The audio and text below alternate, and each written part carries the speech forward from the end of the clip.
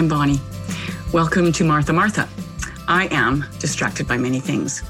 Because I'm a mom, because I'm a human, because I have weakness, I need my Lord to guide me and to calm me every day.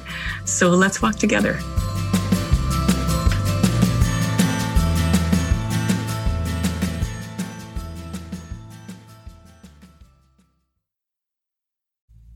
Good morning.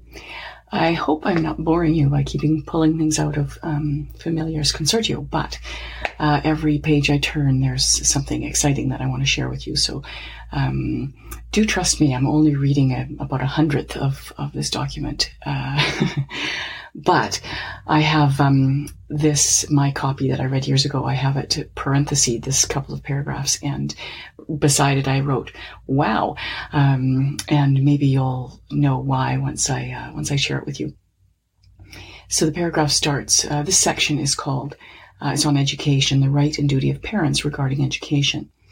So here's what it says. The right and duty of parents to give education is essential, since it is connected with the transmission of human life.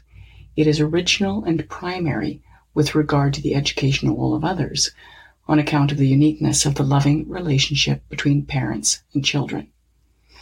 All right. It is original and primary with regard to the educational role of others. Okay, so others matter in their education. There's other people we can pull into their education.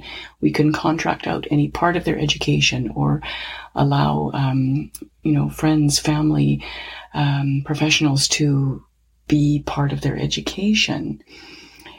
But the uniqueness that we have from parent to child is because of the loving relationship between us, right? That's what matters. It is irreplaceable and inalienable, and therefore incapable of being entirely delegated to others or usurped by others.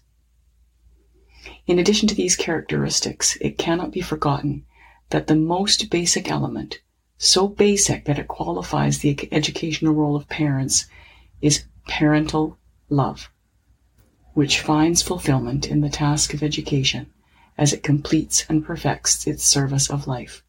As well as being a source, the parent's love is also the animating principle and therefore the norm, inspiring and guiding all concrete educational activity, enriching it with values of kindness, constancy, goodness, service, disinterestedness, and self-sacrifice that are the most precious fruit of love. So the love we have for our children is the animating principle in education.